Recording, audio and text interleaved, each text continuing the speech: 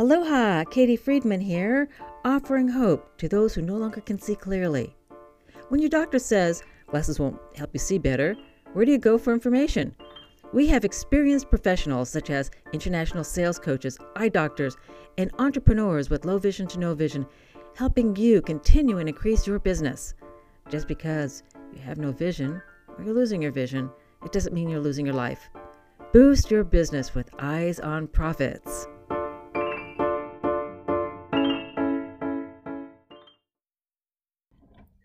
Aloha and welcome everybody to a fabulous special podcast today. I've been looking forward to this for quite some time. We have a special guest and she's from an organization. The initials are CCLVI. And before I give it away, I want to introduce to you Zelda Gebhard, who is going to give us some answers regarding this fabulous organization. So Zelda, please tell the audience just a little bit about you, your vision, and this incredible organization for people with low vision to no vision. Okay, well, thanks, Katie, for having me today. I sure appreciate this opportunity to share a little bit about myself and about CCLVI. I have a condition called fundus flavia maculatus, or in other words, sometimes called Stargardt's. It's a genetic retinal dystrophy that affects mainly the macula of the retina, and it causes deterioration of the retina to the point where usable vision is not available to read, to drive, to do those kinds of things. I do have some vision left that allows me to get from here to there as long as I'm walking. But yeah, I haven't been able to drive for 25 years. And I live in North Dakota, but I am a part of the Council of Citizens of Low Vision International. That's the CCLVI. It's a mouthful. And it has people in it from all over, as its name signifies. Could even be people internationally can be members of our organization, and it is specifically for people with low vision. Although we do have members who are totally blind, who have had vision sometime in their life, so they know what it's like to have vision. And I first found out about CCLVI when I started going to the American Council of the Blind has a conference and convention every summer, and I would go to that. And in the morning we have general session. In the afternoon there's workshops and different opportunities to meet and get to know other people. And I suddenly found myself going to some of the sponsored events that CCLVI had.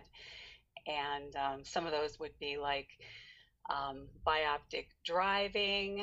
That always interests people who've lost their ability to drive. They want to drive again. So if there's some magical device that will allow them to do that, that's of interest. Task lighting, because with task lighting your eyes get less fatigued, and you have increased ability to see what's there. Even fun things like they had one year they had a session on darts, audible darts, that when you threw the dart and it hit the board, it tells you what score you got. So that's a real fun thing to be able to do too. CCLVI has social events such as game night, and we have mixers and whatnot, and that gives everybody an ample opportunity to get together and visit with other people, because that's where we truly get the most is by talking to other people. I think that you brought out a really important point that some people don't understand who aren't in that low vision to no vision community. Is it just because one's dimmer switch and their vision kind of goes down. It doesn't mean that their light goes down. That No. there are organizations where one is able to socialize, have fun. I was part of a community where they had bingo night and people loved it. I did bowling. I did bowling with the blind. It was a hoot. I loved it. It was, and I have to tell you, I kind of was upset because they all had those little sides on the gutters, so nobody got a gutter ball. And I was That doesn't seem thinking, fair, does it? I want to do that. I want to be part of that club. That's right. But nobody ever That's wants right. to be part of the low vision to no vision club. The one, But we do continue to want to do the things that we've always done. We just find out new and different ways of doing it.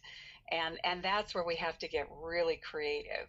And it really helps to talk to other people and find out, how do you manage to continue to sew?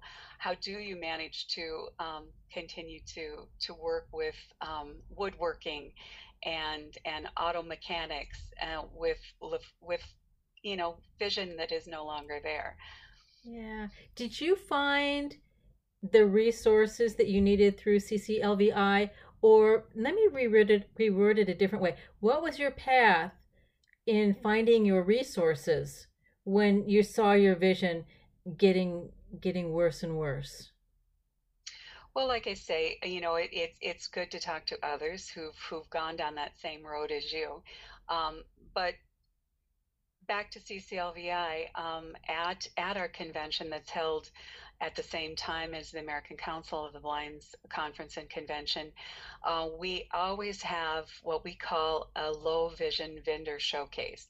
And during that, we invite exhibitors that are from the exhibit hall that have devices and technology that is specific for people with vision loss. And we ask them to come and let us know what's latest and greatest out there. And it's very good to be able to know what is available, that will enable us to continue to do the things that we've always done.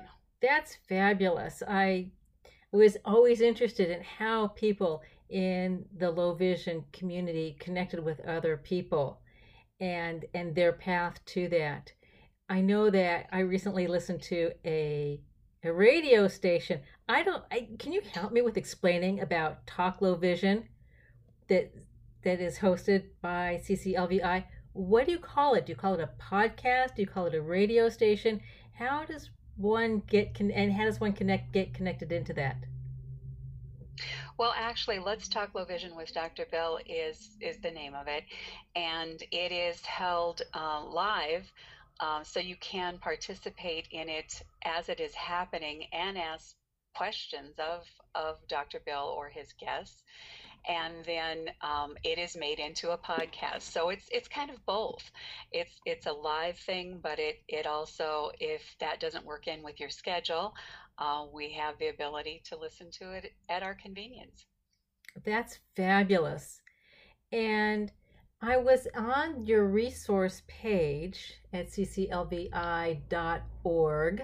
and I'm very impressed with the several options available to people who go to that website. Do you find that most people find you through the different associations? They find you through other people? And what would you say is the major way that people connect with the organization and how they find you? Well, that's a really good question. I don't know that I have the answer to that, because I think people come to us in all ways. Usually, it's through finding out about us from somebody that they know. That's probably one of the primary ways. Because CCLVI is an affiliate of the American Council of the Blind, we do get some light shown upon us because of that. We kind of are on their coattails, so to speak, and as a special interest affiliate, we we get some recognition because of that. Do you find other people with your specific macular disease, is there a group of you that kind of find each other and connect, or do you connect with other people with retinal dystrophies, or does that just not even play an issue in how you connect with people with low vision? You know, people of vision loss, there's many different forms of vision loss. You know, some are more common than others, and some people are born with no vision for one reason or another. So we're all very unique. We all think we're pretty special. Of and, course, of course. and we are. Yes. But so to fractionate it out into separate groups, you know, is kind of difficult to do. You may run into another person who has exactly what you have and maybe has walked a similar path, but even people with Stargardt's like I have, they, you know, we all experience it in a different way. You know, it might, you know, it's something we were born with, it's a genetic thing, but it may have progressed at a different rate in one person versus another. Mm-hmm. And they don't fully understand why that is. So I think what we have most in common is that we're all dealing with vision loss, and we have probably more in common with one another just because of the barriers we face with our vision loss, and really don't have the need to be with others who are just like us, you know. Although there is some advantage to that. I remember one time I was at an event, and a fellow found out I had Stargardt's and he had Stargardt's, and I was the very first person he'd ever met with Stargardt's, just like him, and he was so excited, you know. But how it affects him and in his life is way different than it affects me. So we're all on the same path, but we're just in different places. Yeah, yeah. Zelda, did you have a profession before when you still had vision? And Yes. did it shift as your vision got worse? Right. Well, I've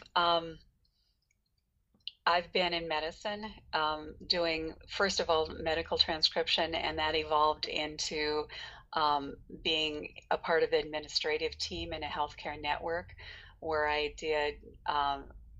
I was a supervisor of the outpatient. I was director of outpatient services and managed the clinic, and was a part of this administrative team. And yes, that did change drastically. Maybe it wouldn't have had I lived in a different location, but I lived in rural South Dakota at the time. I now live in North Dakota, but in South Dakota, it required me to drive to get to work.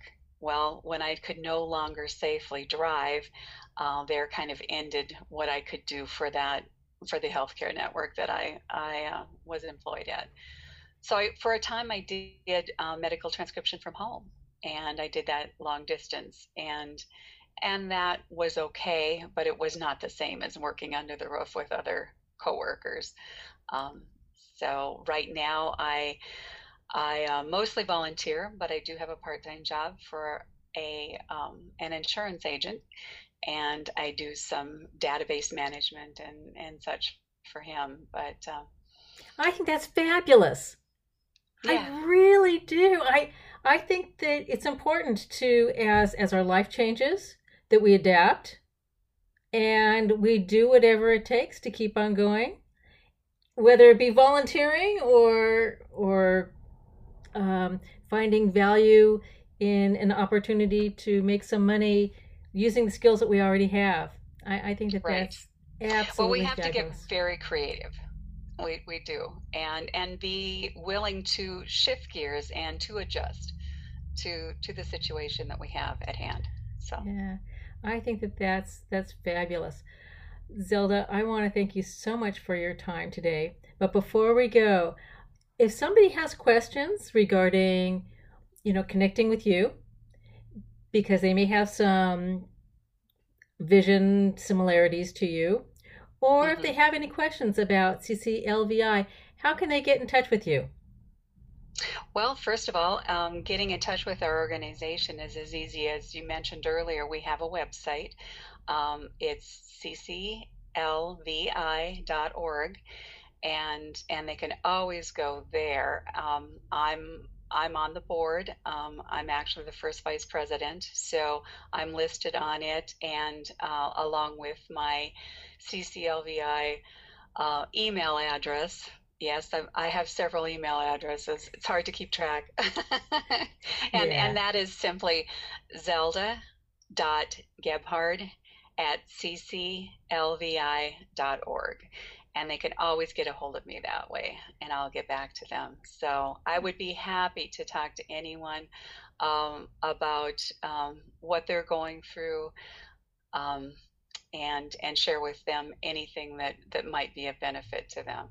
Oh, you are fabulous. I just want, for clarification for those listening, her address is zelda.gebard@cclvi.org, right?